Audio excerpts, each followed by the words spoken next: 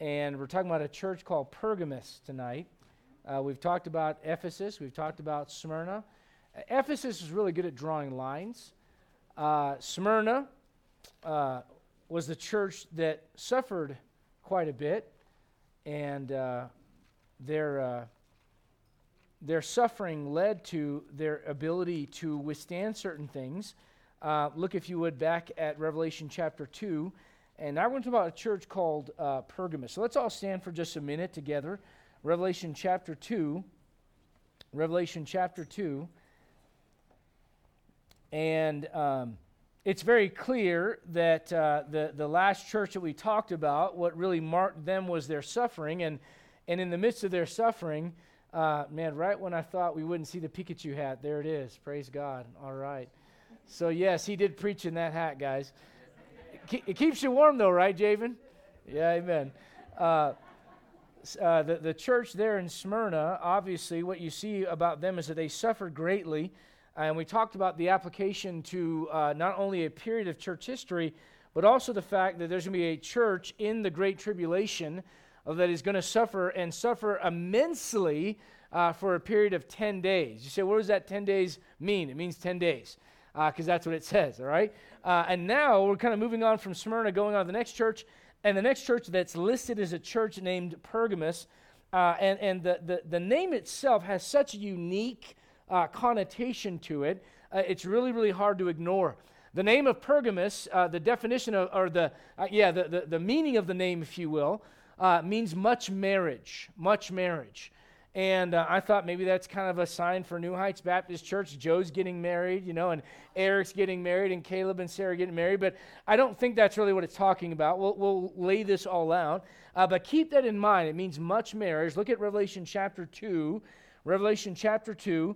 And keep in mind, when the church was being persecuted, that is when the church flourished. Okay? We don't like to think of things that way because we like to have our rights and we like to have comfort and we like to have convenience. And I do not have a martyr's complex. I'm not asking the Lord for suffering and persecution. I'm not. If you are, you're more spiritual than I am. All right. Having said that, the reality from the Bible is this. The early church, when it suffered and it was persecuted, it flourished. Acts chapter 8, verse 1. They went everywhere preaching the gospel. That's how the gospel was spread. The very thing that they thought would eliminate the gospel allowed it to spread and flourish. You see that over and over throughout history. Look at Revelation chapter 2 in verse number 11 rather. Verse 12, I'm sorry. And the angel of the church in Pergamos write, These things saith he which hath the sharp sword with two edges. It is the Lord Jesus Christ himself. It is not somebody else. It is not an aberration. It is not an angel. This is the Lord speaking. It's good that you get a hold of that. Don't take any of this as hearsay. These are the direct words of God. You need to believe that, all right? Or it won't do you any good. Notice what it says in verse 13. This is the Lord's message to them. I know thy works, and where thou dwellest, even where Satan's seat is, and thou holdest fast my name, and hast not denied my faith, even in those days when Antipas, which was my faithful martyr, who was slain among you, where Satan dwelleth. Notice he mentions Satan's seat in verse 13 at the beginning, and he says that Satan dwells there in verse 13 at the end. But I have a few things against thee. So here's what happens when the Lord addresses these churches. He gives them, here's what you've done right, here's what you've done wrong. If all you ever get is you're wonderful, you're beautiful, you're amazing, you're perfect, all right, that's not healthy for you. You need to know where you can improve and you can grow closer to God. If all you ever got was you're worthless, you can't do any good, you're a bunch of... Okay, that's also no good because you need balance in your life. The Bible talks about reproving, rebuking, and also exhorting with all suffering and doctrine. But notice what he says their problem is here in verse 14. I have a few things against thee. Because thou hast there them that... Well, in other words, they're allowing some folks in that shouldn't be. Thou hast there them that hold the doctrine of Balaam. We'll learn what that is. Who taught Balak to cast a stumbling block before the children of Israel, to eat things sacrificed on idols, and to commit fornication. So hast thou also them that hold the doctrine of the Nicolaitans, which thing I hate. Repent. That's a Bible word, by the way. And it still is an invaluable word to our dictionary today, our language today. Repent. You don't hear it a lot, but it's a good one. Repent or else I will come unto thee quickly and will fight against them with the sword of my mouth. And by the way, if you ever have God fighting you, you're in trouble. You know, people say the devil's fighting me good. You want the devil to fight you. If you want to pick between the devil and God, pick the devil to fight you. You don't want God fighting you. The warning here is if you don't straighten up, I'm going to come and straighten things up myself, and you don't want that. Verse 17, he that hath an ear, let him hear what the Spirit saith unto the churches. To him that overcometh will I give to eat of the hidden manna, and I will give him a white stone, and in the stone a new name written, which no man knoweth, saving he that receiveth it. We'll talk about what we can make out of that toward the end of the lesson. Let's go to the Lord in prayer. And Javen, we're thankful to have you here tonight. Know it's your last time for a while. Would you open us up in a word of prayer, sir? Heavenly Father, Jesus Christ, Holy Spirit, Lord, thank you for the opportunity to gather together in church, Lord. I just pray that you show up today, Lord. I pray that you open up all of our hearts and take away all the distractions that we have in our minds, Lord. Allow us just to set aside everything and focus on you, and I pray that you speak to us all individually. Give us what we need to hear, not what we want to hear, my Lord. Pray you be a pastor and you fill him with your Spirit and you put your hand on everything that he says, and you just guide and direct us in all truth. In Jesus' name, amen. Amen. Be seated if you will. Let me give you some things to consider in regards to what we're looking at tonight. I want to remind you the first church that we looked at is the church of Ephesus. And what Ephesus was known for was the ability to draw lines. That's the first period in church history. And if you look at these things, again, what we learned is historically these churches were churches in Asia Minor, which is Turkey today. I believe up here on the map you've got a kind of an understanding of how these churches are laid out. Ephesus, Smyrna, Pergamos, also known as Pergamum, Thyatira, Sardis, Philadelphia, Laodicea, literally in that order. And the way the Lord addresses them is kind of the order in which you might travel that road, if you will. And so what you've got is you've got Ephesus, the church that knows how to draw lines. They've got discernment. They believe the Bible, but they got cold in their relationship with God. And then after that, you see that it's going to cost them something. And Smyrna goes through great tribulation and great suffering. But after that period of great suffering, what happens is the church is given an opportunity to assimilate and to become kind of part of the world, let the world be a part of the church, and the church kind of join with the world. And that period of time is about 325 to 500 AD as far as the practical application of where that church fits in church history. We'll make sense of that in a little bit. The idea is this. Yes, it was a literal church in history in Asia Minor, where you see it on the map, about 16 miles inland from the Aegean Sea. But it's also a picture of church history, secondly. And lastly, it's a picture of the fact there's going to be churches in the Great Tribulation that go through the things that are listed out in Revelation chapter number 2. There's some real funky stuff. You guys read that hidden manna stuff and that white stone, you're like, what is that all about? Exactly, right? So we'll explain that to the best of our ability in a little bit. But the idea is this. I want you to understand the applications of these different churches. Now, understand this. It's important to lay out, what does the word church mean? We're talking about 7 churches. All right, so I'm not a big Greek guy, but I want you to know that it's there. That's the Greek word for it, and it means church. And I put this up here in Spanish because I think you Spanish speakers might appreciate ecclesia, iglesia, right? But what it means is basically in the English language, it's the word for church. Now, there's something you need to understand about that word church. It's used primarily in 2 different ways in the New Testament. It's not always used the same way.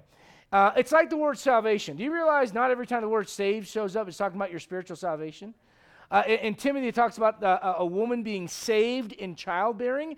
That's not talking about the salvation of her soul. She doesn't have a baby and go, okay, now I'm saved. That's not how that works. The context will tell you what salvation is talking about. Now, here's another one. Look at Romans chapter number 8. Condemnation. When you look at John chapter 5, verse 24, it talks about believing on the Lord Jesus Christ and believing on his name, believing on his word. And when you do that, you won't come into condemnation, but you're passed from death unto life. All right, John 5. When you see that condemnation absolutely is eternal in nature. If you're without Jesus Christ, not because of my opinion, not because of the Baptist church, but because God said so himself. If you die without Jesus Christ as your Savior, what happens is this: your soul will have to pay for your sins for all eternity. If you accept Jesus Christ, the payment that he made on your behalf will be applied to your spiritual bank account, and your slate will be clean, your soul will be washed, and you'll be in the presence of God forever and ever. All right, that condemnation in John 5 is spiritual and eternal. But look at Romans chapter number 8, just to see an example of what we're talking about. The word condemnation does not always refer to condemnation of the soul. Romans chapter 8, look if you would at verse number 1. There is therefore now no what? To them which are in Christ Jesus, who walk not after the flesh, but after the Spirit. Now let's be real clear here. You know what that is saying? That's saying there is condemnation in the flesh. You say, what's the condemnation in the flesh? 1 Corinthians chapter 11 talks about it. It talks about Christians that live with unconfessed sins and take part of the Lord's Supper, and some of them are weak, and some are sickly, and some die. You can have condemnation in the flesh. The Bible says, God is your heavenly Father when you get saved. Amen? And for all the blessings that means, here's something you have to also understand. You are not someone that's just roaming the street without a father if you're saved. If you're saved, God's your father. So when you get out of line, it's his privilege and, yes, responsibility as a father to get you back in line. How does he do that? With correction, with letting you reap the consequences of condemnation in the flesh. God does that, and God allows it in your life to get you back in line. You say, what is that? Condemnation, but it's condemnation in the flesh, not the condemnation of your soul. Look at John chapter 5. Go to John chapter 5. I'm just trying to illustrate this. The word church has different connotations in your Bible, just like condemnation does, just like salvation does. John chapter number 5. And we're going verse by verse in John, and we're in chapter 5 right now in Sunday school. We'll be back in it Sunday morning at 10 o'clock. Look at John 5, and look if you would at verse 24. Verily, verily, I say to you, this is Wednesday night Bible what?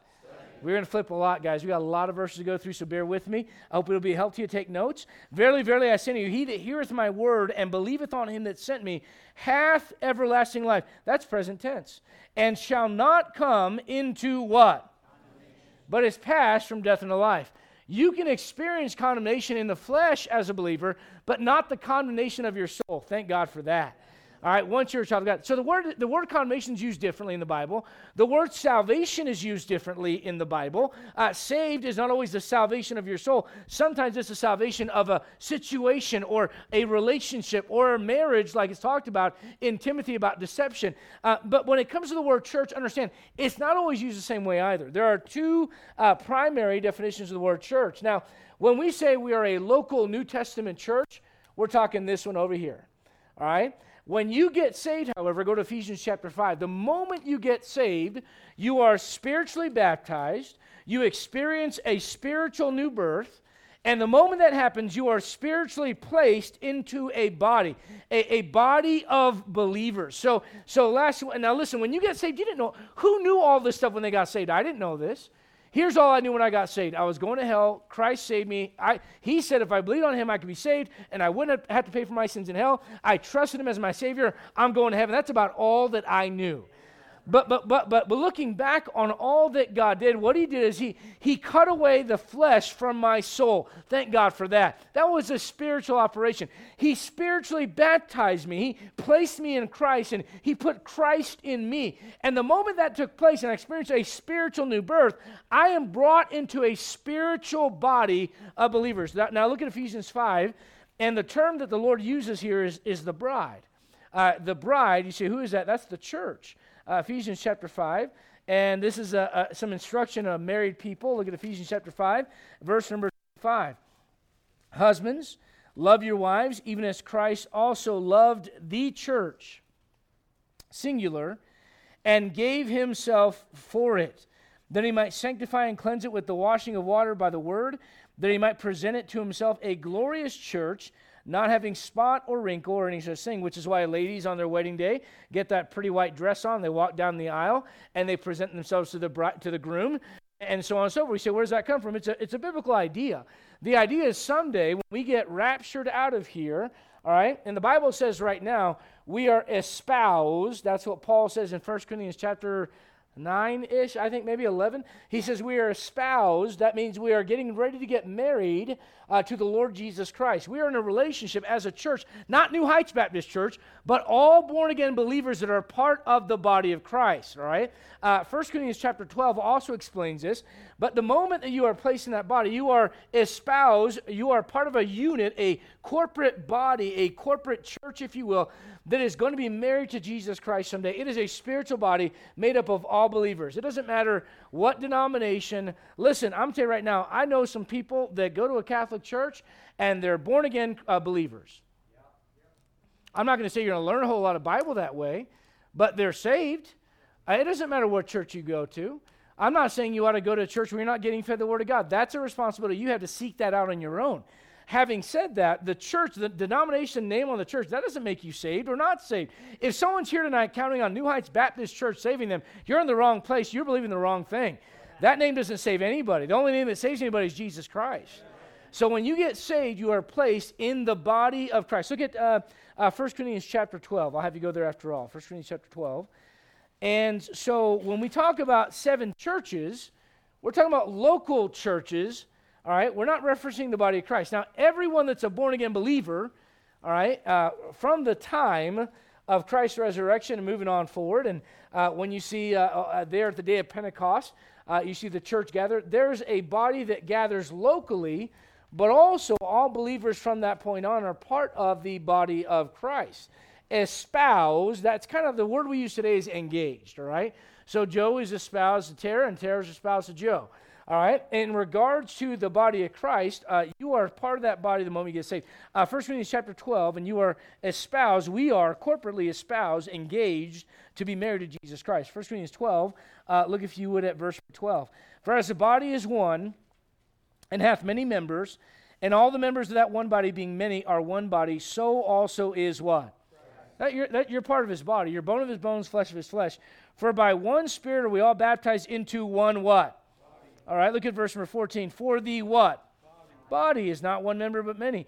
If the foot shall say, because I'm not the hand, I am not of the what? All right, so the body of Christ, the Bible says that, think of it this way, Adam and Eve. You know what Adam says to Eve? That you are now bone of my bones and flesh of my flesh. We're joined. Okay, so when you get saved, you are in Christ and Christ is in you. All right, so you are bone of his bones, flesh of his flesh, spiritually speaking, and you are part of that body. Now, when we say the church at large, that's what we're talking about, all born-again Christians. When we're talking about local churches, all right, New Heights Baptist Church, for example, we're talking about a called-out assembly locally, a group of believers that gathers awake. It is called out. Listen, guys, we come out Wednesday and Sunday. Why do we do that? You know what this is? Rapture drill, okay? Because one day God is going to call us out, amen? We're going to be a called-out assembly up there. So Wednesday night and Sunday morning is rapture drill. When you come to church, you know what you're saying? I'm one of them. I'm being called out from the world. I align myself, my testimony, if I can use this word, it's a word that's used often today. My identity is not just mine. My identity is I'm a child of God, and I am part of his body, of his church. Therefore, I am going to be part of a local assembly of people that are called out, and when the doors are opened by the grace of God, and I can be there, I'm going to prove myself to be a called out believer. All right? Why are we called out? We are called out so that we can be joined to him. God does not ask you to separate from things for no reason. The reason why I wear the wedding ring is so everybody else knows I'm off the market. Not that anybody wants me, but the idea is simply this. I'm off the market. Why? I am separate from every other woman that there ever has been, ever will be. Why? I've got mine.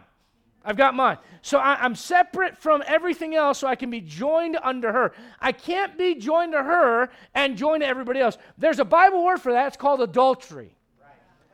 And there's something called spiritual adultery, which is what the Lord gets on to them about. You say, why is their name Much Marriage? Because they allow things in the church that eventually make life a little bit easier for them. If you had gone through the persecution that they were going through. The Christians were the offscouring. They were the rejects. They were the outcasts of society. Nobody wanted them around. If you're a Christian, you're getting thrown into the lions, getting thrown in the Colosseum, getting eaten alive, burned at the stake, hung, whatever else, crucified on crosses by the Romans and the rest of it. And you know what? If you're one of those that wants to kind of get along with the world, you don't want to be identified with those people. Those are the Jesus freaks. So maybe at a certain point you may just go, okay, we're done with all that. We'll take the easy way out. And so right around 325, a man named Constantine has a vision and gathers some people and says they're going to have a big council. And what they do is they decide that we're no longer going to be pagan Rome. We're not going to be papal Rome. And they kind of the beginning of the Roman Catholic Church is right there. He said, what is it? It's kind of this mixing of, hey, look, we're not going to persecute you anymore. You come in. But also, by the way, what they did in 313 AD is this. They allowed every unbeliever to come be a part. We're going to have church and all the bishops, you come, and we're going to get everybody together. Listen, the church flourished when it was persecuted. What happens when you allow the world in your life is you lose your identity. If I start fooling around on my spouse, I lose that identity. Are you with me? So when I start kind of blurring the lines and, well, that's not a big deal, and that's not a big deal, that's not a big deal, before you know it, I'm an arm's distance from her. Before you know it, I'm a football field away from her. And you know what I'm doing? I'm inching myself closer and closer to something else. Well, the Christian, I think one of the hardest things for you is this. You're going to be constantly tempted. I'll put you this way. Here's an example. When you mix things that don't belong together. You know the Bible word for that is adultery? Here's another word for it, leaven. Leaven. You say, what is that all about? Well, leaven in the Bible is a picture of false doctrine. It's a picture of sin. Look at 1 Corinthians chapter 5 and Galatians chapter 5. 1 Corinthians chapter 5 and Galatians chapter 5. Leaven. You say, what is leaven? Well, you'll remember that when God calls the children of Israel out of Egypt, Exodus chapter 12, when he does that, he gives them instruction about what food to take with them. And he tells them, I want you to take unleavened bread. That looks kind of like a flying saucer. I'm sorry, guys. I'm not a good artist.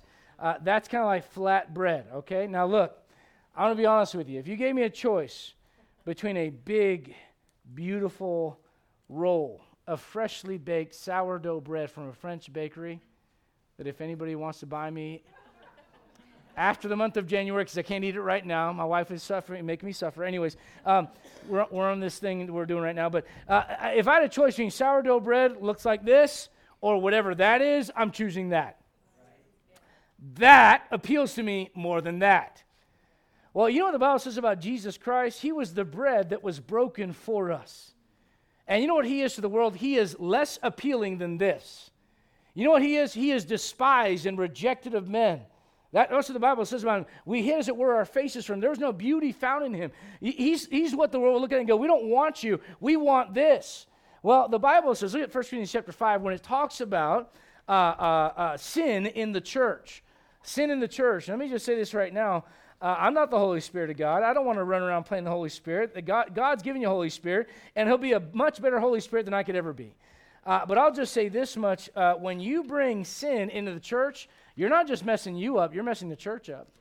Now, that doesn't mean that when you're backslidden, you should stay away from church. What that means is this. When someone comes to church and they are hurting and they are struggling, you ought to be here. But when someone comes in saying, I don't care what you say, I don't care what the Bible says, I don't care what the preacher says, you stick it where the sun doesn't shine, I don't care what God says, let me tell you right now, that's a problem. That's a huge problem. And I'll tell you what Paul's addressing in 1 Corinthians 5 is exactly that kind of attitude. There was, I'm not going to read the whole passage, but there was fornication going on, and it was not addressed. And then when they try to address it, the brother doesn't really care about it. So eventually, you know what they got to do? They got to kick that brother out. You say, why? He didn't want to repent. Listen to me right now. If someone came to church and they're lost without Jesus Christ and they don't know any better and their life is a complete mess and they're living in sin, you know what I say to that? Amen. That's what they're supposed to do. They're lost without God. I'm not endorsing sin. I'm just saying, you know what? I expect that. But when the Holy Spirit of God comes inside of you and gives you the opportunity to resist that and move away from it, and you don't take it, that's not on God, that's not on the church, and don't get in the preacher's face and say, I wish you would back off and say things differently and nicely. I'm not going to do it. I want you to understand, sin is sin. You need to come to a place where you understand there is a right and there's a wrong, all right?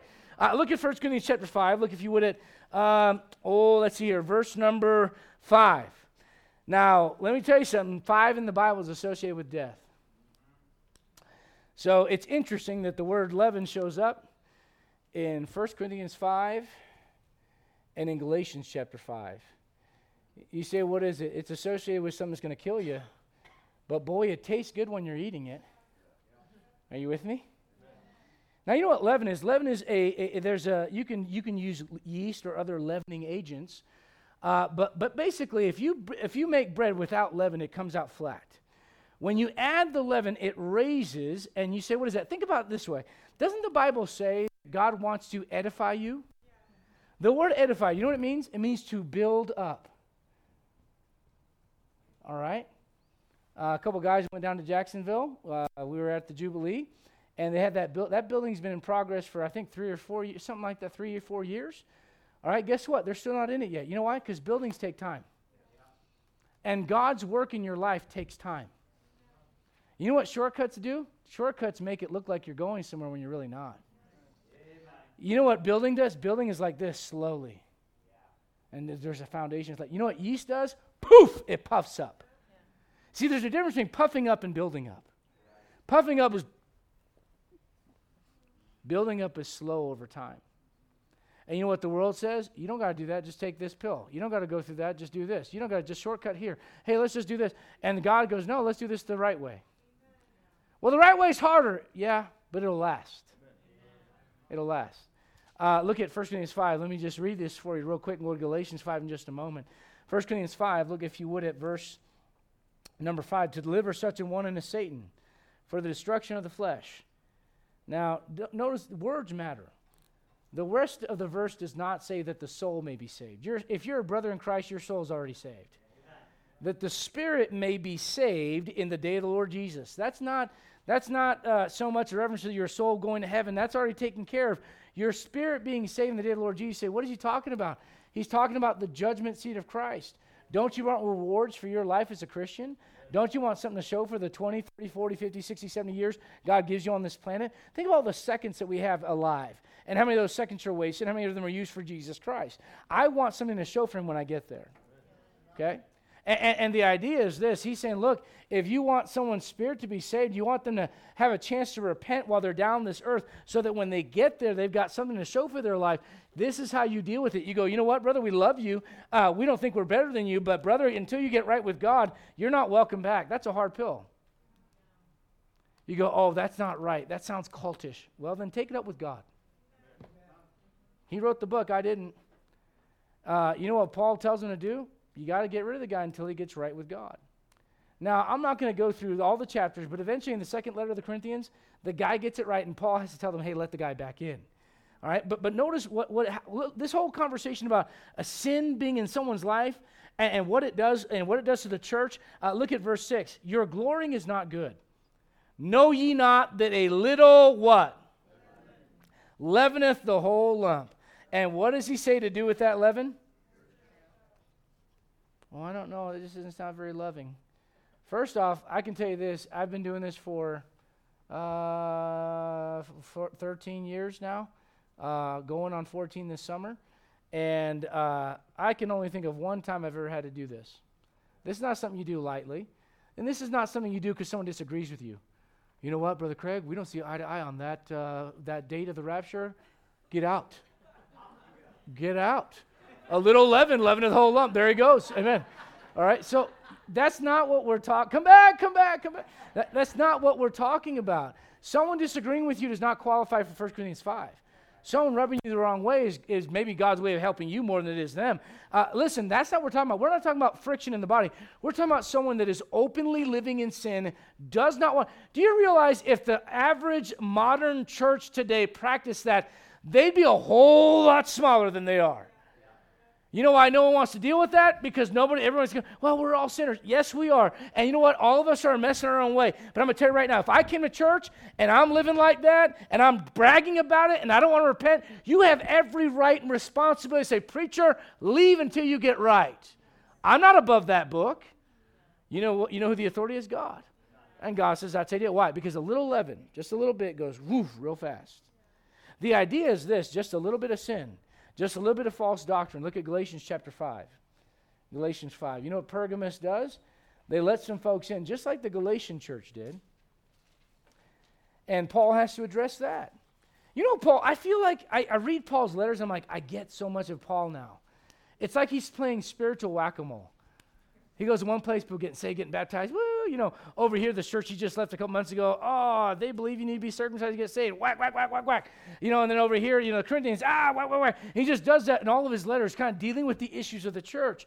Look at Galatians 5, Galatians chapter 5, and look, if you would, at verse number 4. Verse 4. Christ has become of no effect unto you, whosoever of you are justified by the law. Ye are fallen from grace. Now, someone will take that verse and say, see, you can lose your salvation. Paul is saying you're falling from grace if you don't have salvation to begin with, because you are saying that you're saved by something that you're not saved by. All right, you're not saved by the works of the law. Look at verse number 5. By the way, the context of Galatians is there are people, Judaizers. The term that is thrown around these days, not always used the right way, but the term that's thrown around these days is legalist. Now, the real way to describe a legalist is someone that tries to bring you back under the law. All right, you having some kind of standards in your life as a Christian, that's not legalism. All right, that's you trying to have a pure life walking with God. You need some standards. You need some convictions in your life. Nothing wrong with that. But if I got up here tonight and I said this, if I said, hey, look, if you don't read 3 chapters a day, then I know you're not saved. You know what I'd be trying to do? Try to put you under some kind of law. And that's not Bible. You know how you get saved? You don't get saved by reading your Bible. You get saved by trusting Jesus Christ your Savior. You grow as a Christian by reading your Bible. But when you try to make a law part of salvation, that's when you're in trouble.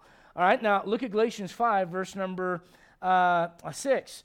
For in Jesus Christ neither circumcision availeth anything, nor uncircumcision, but faith which worketh by love. Ye did run well. Now the next question is not what did hinder you, but look at it real closely. What's the question? Who? That means someone's coming in the church and teaching some things that aren't right, and trying to bring people back under a false sense of, I think I'm lost because I didn't do X, Y, and Z. Now notice how he describes, look at verse 8. This persuasion cometh not of him that calleth you. There are times, and I mean this graciously, when people ask me questions that I'm kind of like, man, did you get that from reading your Bible? Well, I heard some preacher on YouTube. Okay. You say, what is that? Well, there's times when I get these things come my way and I go, it just seems like that's not from God. Like you're getting that from someone else. You're not getting that from the Lord. And listen, when you read your Bible, if you got a question that pops up, you need to get it addressed. Praise God. But man, when you go off in loony land on YouTube and you find all kinds of wackadoos who are saying crazy things about, you know, on the other side, the dark side of the moon, there may be this and that, and you know, we never did land there, and you know, the earth is flat and whatever else, and whatever other thing is out there these days. Pastor, what do you think about that? I think you didn't find that in your Bible. That's what I think about that. All right? And so Paul says, this persuasion cometh not of him that calleth you. Look at verse 9. What does he say? Just a little bit. And you know what leaven is? It's mixing something in there. You know, over in Exodus 12, God tells them, don't put leaven, leave the leaven, get the leaven out of your houses. He talks about the Feast of Unleavened Bread, don't have it around. He goes to the extent of saying, you don't even have it in your house during the Feast of Unleavened Bread. In other words, it's not even I don't want it in your bread, I don't want it in your dwellings. Now, if I'm reading this for the first time, I'm going, who cares if there's a leavening agent in my cupboard? You know, but from God's standpoint, it's a picture of something. It's how comfortable you are with things that aren't in line with Him. It's how comfortable you are with taking shortcuts. I just want the bread to rise right now. Okay, you can do that. You can get to where you want to go right now. You know what the Bible says? The Bible says, "Humble yourself, and in due time God will exalt you." You know what God's saying here? He says, "Watch out for that leaven. You're mixing things that don't belong together." That is literally, listen. If marriage in the Bible is defined as flesh joining flesh, and adultery is defined as flesh that's joining flesh it should not be joined with, you know what that tells you? The picture here is this. Hey, you're allowing some things in the church that don't belong there. Can I give you some thoughts here? And I promise I'm trying to help you. The modern Christian today says, well, I know what the Bible says, but. I'm gonna say something I know it's going to probably rub some folks the wrong way. I'm trying to help you. I want to reset you a little bit. I don't believe in abuse. I think when someone abuses their authority, that's a sign of weakness and a sign of immaturity and a sign of cowardice. At the same time, the Bible does put authority in its place for a reason.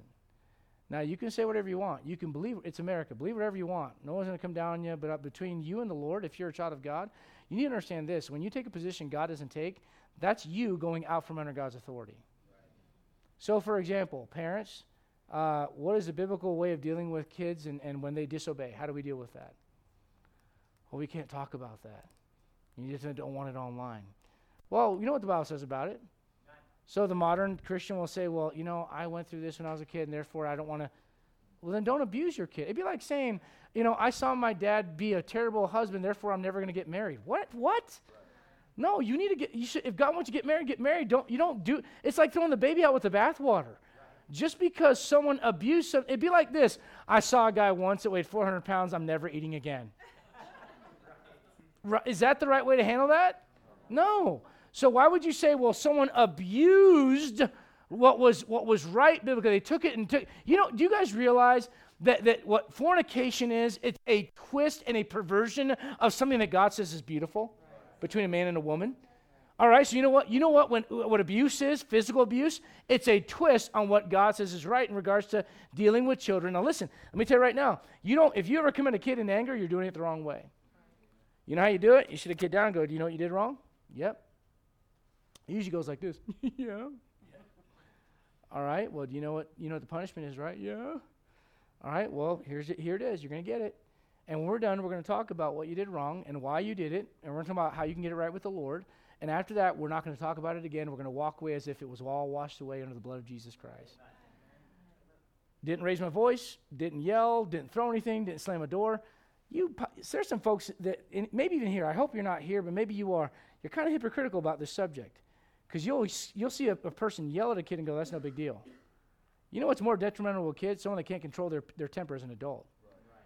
If I sit my kid down and lovingly tell them there's a punishment for what you did wrong, and here's the punishment, and here's what's going to happen, and I don't get out of control, and I tell them here's what's and I give it to them, and afterwards we pray together, guys, I'm going to tell you right now, that brings a whole lot more control into that child's life and confidence. You say, why? Because they'll understand where the boundaries are at.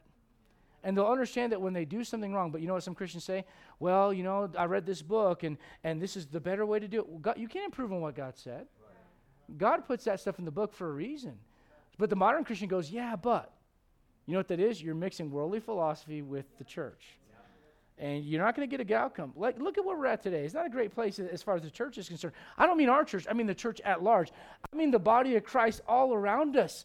We're walking in Barnes & Noble, and this poor college girl is sitting there and trying to find a Bible, and she's looking at all these different versions, and she's standing there. I mean it. I mean it seriously. She's going, and she pulls one out, and she puts it back. Pulls one out, puts it back. Pulls one out, puts it back. And I looked at my wife and said, here we go. I said, it's hard to pick one, isn't it? She goes, yeah. I said, where do you even start, right? She's like, yes. I said, well, can I encourage you to do this? And I said, I believe that it's old-fashioned, and people are going to say you can't read it, but you look pretty smart to me. I think you can handle it. I'd encourage you to read this book. And she goes, okay. She started pulling it out together. My wife started talking to her, invited her to church. But the modern church, you know where they're at? No boundaries. I have no idea what's right or wrong. Right. I'm just choosing whatever comes my way. Yeah. Now, let me tell you something. You know what that is? That's the world. There are no absolutes. There's no real one Bible. There's no real one way to heaven. You say, what is that? That's the world today. Right. And the church has embraced it to such a point where, you know what, we're mixing worldly philosophy. Listen, let me tell you right now, gentlemen and ladies, I need to be up front with you. It is not 50-50 in marriage all the time. You know what it ought to be? First off, I'll tell you the biblical response is 100-100. That's what it ought to be. But at a certain point, gentlemen, let me say this, as a man, it's going to be 51-4. I know, all the women's lib are going to go, oh, I can't believe you're a chauvinist. No. Tell me what man you have, and I'll guarantee you that man's going to treat you as good as I'll treat my wife. Because if you're looking for a man that thinks everything's equal, then you know what? You pay for dinner. You buy him flowers. Well, oh, that sounds weird, doesn't it? But if it's equal, that's how it's supposed to go, right? Well, you know why? Because God didn't design us to be the same. And I know, I've mentioned this the other day, go, preacher, why don't you just back off from this? I'll tell you why. Because I feel like when I get there, it's kind of like, And I just want our church to be on the same page. Biblically, it doesn't mean that as a man, I run over my wife. She has her own will, and we communicate, and we talk about things, and we discuss things, and we plan things. But at a certain point, listen, gentlemen, you're supposed to lead. You say, what is that? That's Bible doctrine. And the world says, no, we don't do that anymore. If you don't want to do that anymore, knock yourself out. By the way, do you know what, ladies? Can I tell you right now? The idea of women being equal and all this stuff, do you realize if we really wanted to solve the Me Too crisis and all that kind of stuff that's going on, there could be a couple ways to do it. Number one, you teach young men to be courteous and chivalrous and keep their hands to themselves. Amen. And treat women like the Bible says to. Number two, you get rid of pornography. That'll solve it real fast. But you know what? When you have ladies saying, no, it's my expression of art, sister, let me tell you something. When that's your expression of art, don't be surprised when society turns out the way it does. Right. What I'm getting at is this. The world wants to go in the direction it wants to go in, and the church goes, okay, we're going to go, just keep going along, keep giving, keep giving, keep giving. Where do you draw the line? You know what Ephesus did? Ephesus drew the line, and yes, they got out of fellowship with God, and that wasn't right, but Pergamos goes, we're just going to mix everything together. We're going to leaven this thing up. It doesn't turn out well. You know, he mentions a man named Balaam in this passage. Look at Numbers chapter 22. Numbers chapter 22. In Revelation chapter 2, as you turn to Numbers, he talks about this being where Satan's seed is and where Satan dwells. And he talks about the doctrine of Balaam. And he mentions the doctrine of Balaam being connected with three things. The children of Israel having the stumbling block of idolatry and eating things offered to idols and committing fornication. And the third thing is the deeds of the Nicolaitans, which we'll talk about. But these are the three things connected with Balaam. And you may go, I don't understand what all that stuff is. Balaam's a real interesting character in the Bible. And I think it's important. If you read Revelation 2 and you go, well, they're guilty by the Lord's account of allowing the doctrine of Balaam to come into the church, you probably ought to find out who Balaam is and what he did, right? It makes sense. And what's really weird about the story of Balaam is in the passage itself in Numbers, you can't put all the pieces together. You have to take other parts of the Bible and go, oh, that's what happened. Because when you read the story of Balaam, look at Numbers chapter 22. You say, who is Balaam? Well, he's this prophet that nobody knows a whole lot about. He wouldn't have been known by a lot of historical measures if it wasn't for God recording his name in the Bible. But look at Numbers 22. By the way, you know what compromise did to the church? Compromise is far more dangerous than persecution. When persecution is there, the lines are pretty clearly drawn. When compromise is present, let me tell you something, you don't know where anything's at. You don't know where the church is at, where the world is at, where the church begins, where the world begins, and it just kind of all gets mixed together. Compromise, I've read this before, is simply changing the question to fit the answer. A lot of people go, well, preacher, what do you think about this? I love it when someone asks me, what do you think about this? Well, here's what the Bible says. Yeah, but don't you think?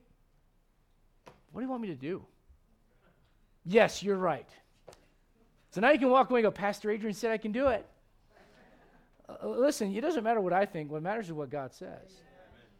And I'm going to tell you right now, we live in a day and age where everything's getting mixed together, everything. And I know this comes up. I know it comes up, and I know it's very countercultural. The reason why the devil is sowing the seeds of confusion about gender right now, it's a whole lot deeper than just people's own sexuality. It's a whole lot deeper than that. The reason all of that stuff is going on is so that you get to a place where there are literally no absolutes. None. You say, what happens when a world spins out of control with no absolutes? Eventually, a dictator shows up that says, I can help. What the world is getting ready for right now, believe it or not, is they're getting ready for the Antichrist. And Christian, what I'm telling you is you ought to draw more lines in your life than you have right now. There are some things where you got to go, you know what, maybe kids, maybe it's not a good idea for us to just watch this right now. Maybe we shouldn't be looking at that. You know, let me just tell you this, young people, if you ever get weirded out when your parents sit down to watch a movie with you and you go, oh, this is awkward with me and mom's sitting here watching this with me, maybe you shouldn't watch it. I mean, seriously. Let me ask you, and you don't need to raise your hand, God forbid you do that, please, but what are your standards for yourself by yourself when no one else is around with your phone? Oh, it's no big deal. A little leaven leaveneth the whole lump. Oh, it's no big deal. And then you go, well, I can hang out with that person. I can handle it. No, you can't. Hey, well, how can I reach them? I'm not talking about being a monk. I'm not saying you withdraw yourself from society.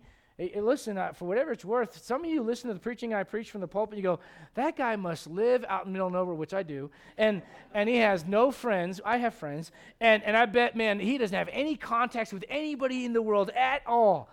I run a company. I got to have contacts in the world. Trust me, I do business. I deal with people all the time. But I'm going to tell you right now, there are lines that if I didn't draw, you would not like the Adrian that I turn into. You say, why? Because if you don't draw the lines, I'm going to tell you right now, the world's going to draw them for you, or they'll blur all them out. When you don't make the decision, and you don't do it based on being yielded to the Holy Spirit, someone else makes that decision for you. You don't want the world doing that. Let me say it like this. The Bible says, love not the world, neither the things that are in the world. If any man love the world, the love of the Father is not in him. Do you realize that when Paul says this in Galatians, that God saved us that he might deliver us from this present evil world? God's plan when he saved you was to get you out of here. In other words, that's the reason why the church is so important, the body of Christ and the local church as well. It's a calling out. It's God's way of saying, you're not going to be here forever. I don't want you identifying with that. Listen, when you get married, I'm going to tell you right now, you lose some of your identity. And you find some of it as well. You find a new identity in your spouse. If you don't believe that, watch people after they've been married for 5-10 years. I'm going to tell you right now, if my wife had never been married, she probably wouldn't watch NFL every Sunday. Okay? And I probably would never watch a Christmas Hallmark movie either. Okay? All right? There are things, listen, when you get married, when you join with someone, you find a part of your identity you didn't even know was there. When you got saved, that's exactly what happened to you when you got saved. And God placed you in the church, and he gives you a brand new identity. You know what I'm saying? You don't want to be the church that loses its identity. And let me tell you right now, some of the major, you guys realize the largest churches in America in the 1950s and 60s and 70s, you know what they were? Independent Baptist churches. They were the mega church. You know what happened? We lost our way. We made it about people and about a following of a man, and we made it about monuments and about this and about programs, and we got away from the Word of God and soul winning and really reaching people as the gospel intended and making it about Jesus Christ and not about us. And in addition to that, we said, yeah, we'll adopt the world's philosophies. Yeah, we'll give here. We'll kind of add that in here, and we'll kind of mix this in here. And the Lord goes, okay, keep mixing, see how it turns out. I'm going to tell you right now, there's some things that just don't go together. They don't, all right? Kale on pizza, amen? Doesn't belong there, all right? I'll give you some other things. I mean, you knock yourself out if you like this, man, but I cannot imagine putting liquor in my coffee. No, thank you. Coffee needs to be coffee, amen? When you mix certain things, they just don't go together. I watched someone do this. They put peanut butter and onions together. Now, if you eat peanut butter and onion sandwiches, please brush your teeth before you come to church, all right? You have the freedom to do it. You're not lost, we don't think. But I would say there's just some things that just don't go together, okay? Now look, I don't mean to make fun of it, but I would say this. For someone that's about to get married, I would say this. If you look back at former relationships and you compare it to the golden gem that you have now, you go, man, this is the real thing. All those other things, all right? All right, listen, when it comes to your relationship with Jesus Christ, that's the real thing. Amen. When it comes to truth in the Bible and the old paths, as the Bible says, that's the real stuff. When you start mixing all this stuff together and you try to mix it just to make people feel good, I'm going to tell you right now, you end up with a mess.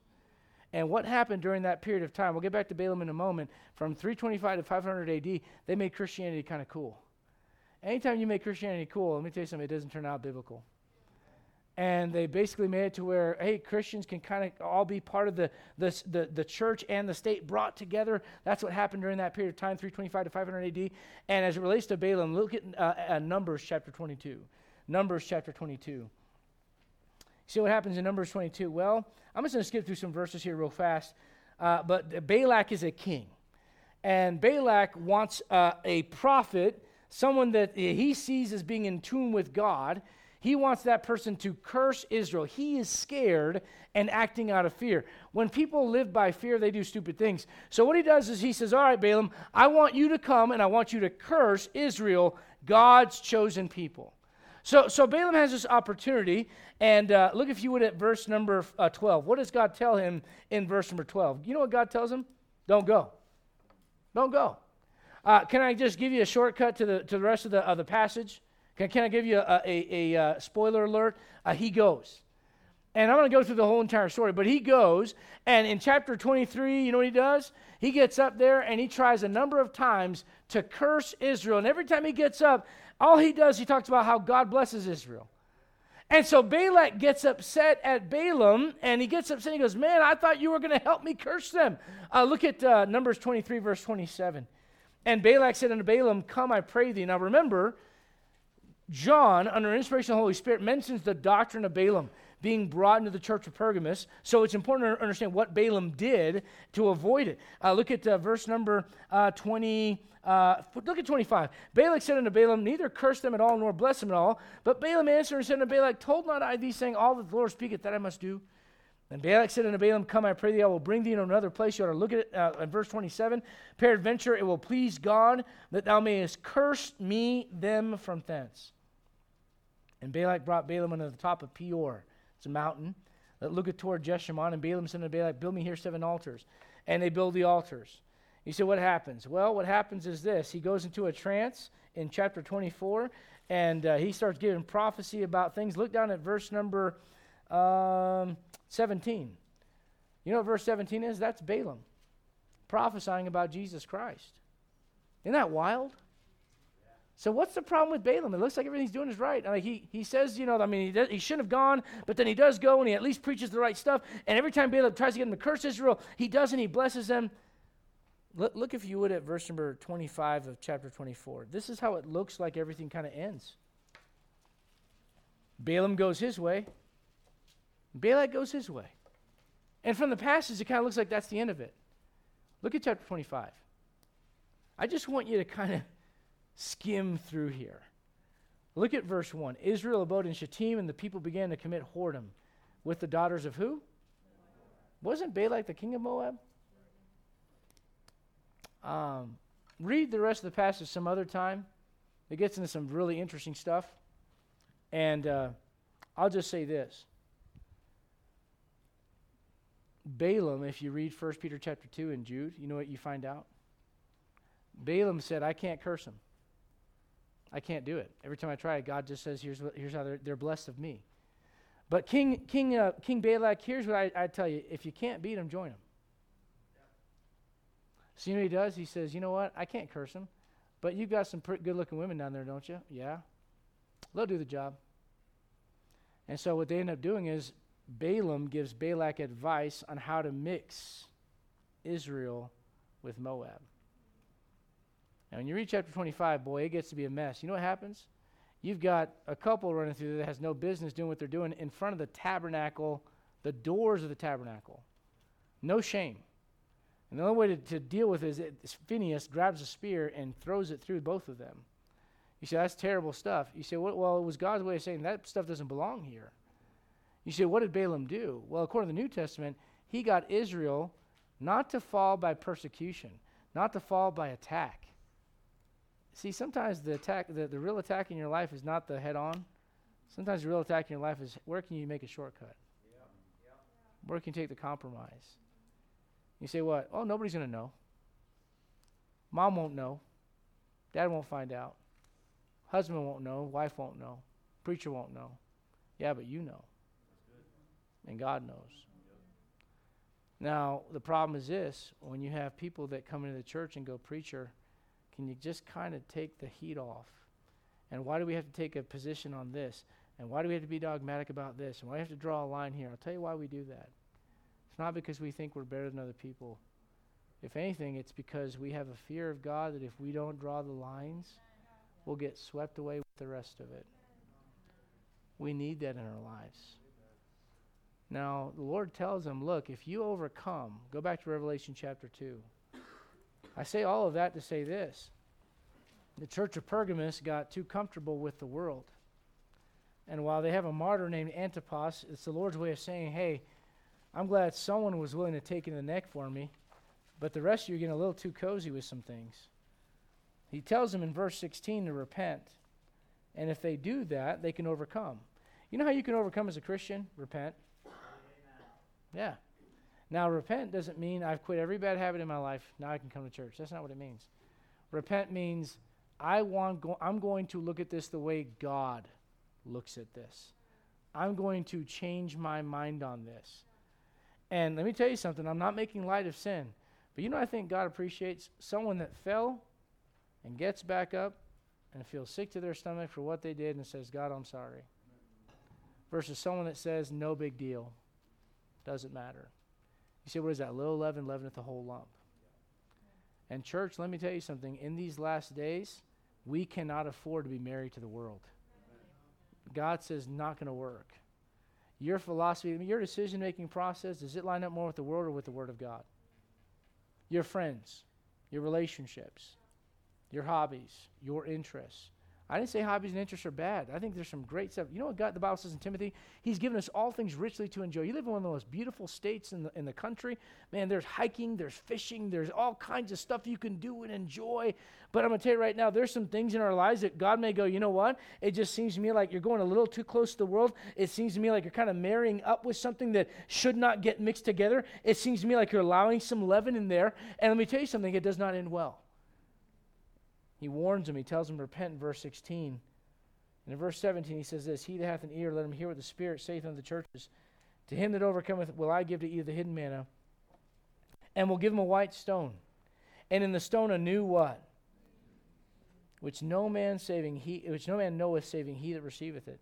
So you know what Christians do? What does the name say? You're not going to know because you're not receiving it. Now, that's not for the Christian today. That's for someone going through the Great Tribulation. But can I give you this to consider? Do you know what was worn by the priests in the Old Testament? They wore this breastplate. Look at Exodus chapter 28. We're almost done. They wore this breastplate. You know what it had? It had all kinds of colored stones on it. And on every stone, you know what it had on the stone? Engraved in it? The name of the tribe of Israel that it represented. And that priest would wear that breastplate, and on that breastplate was stones with names on it. And you know who wore that? The high priest. Who's your high priest? And so you go back to Exodus 28. You know what you read? Look at Exodus 28. This is God's instruction about this. Exodus chapter 28, verse number 17. Exodus 28, verse 17. Thou shalt set it in settings of stones, even 4 rows of stones. The first row shall be a sardius, a topaz, a carbuncle. And he goes through this entire list. Look at verse number 21. And the stones shall be with the what? Names. That the stones are associated with names of the tribes of Israel.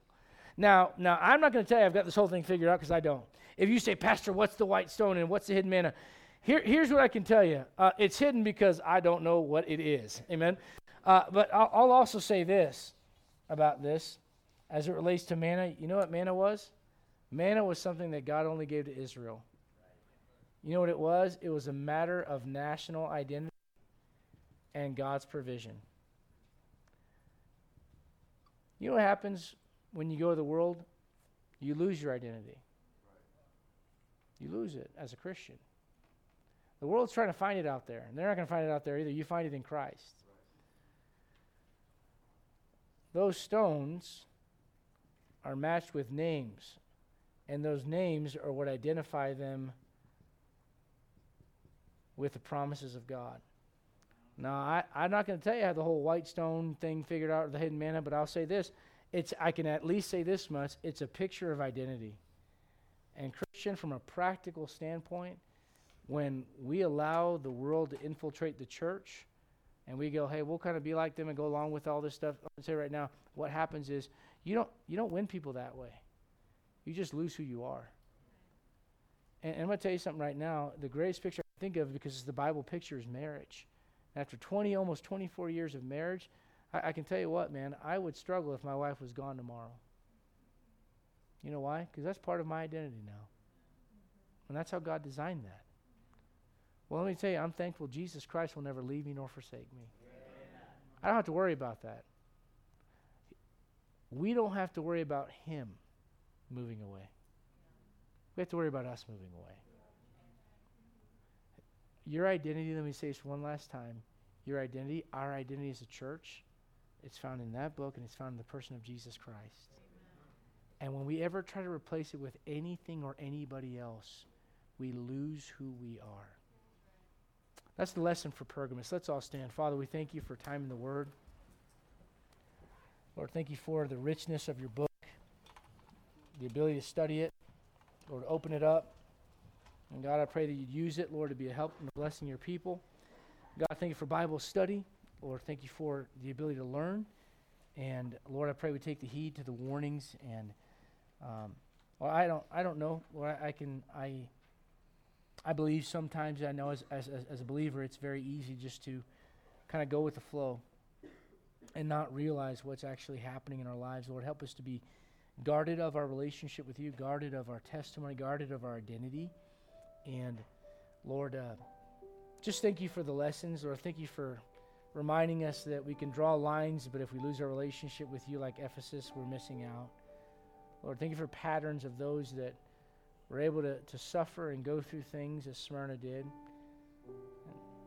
God, the suffering that we go through is not something you ignore, and Lord, it's bitter to us, but it's sweet to you if we handle it the right way. And God, I pray as we learn about Pergamos, Lord, we're thankful for that one martyr that's mentioned and called out. It's just a reminder that even if we are in the midst of a Pergamos mentality of people around us, where we can still be what you want us to be, or we can be Antipas. And Lord, I pray you'd help us as a church. Lord, if anything, God, would you help us as a church to strive to maintain, Lord, our identity. It's not about us, it's about you. We want to be a church that wins people to you, Lord, loves them, Lord, loves on them, disciples them as a church family, Lord, makes it about you and not about us. We don't want to lose that. We love you, Lord. Thank you for the word tonight. We ask in Jesus' name. Amen. Amen. What's that song, brother? What number is it? 323 in blue. Grab your blue hymnal. 323 in the blue.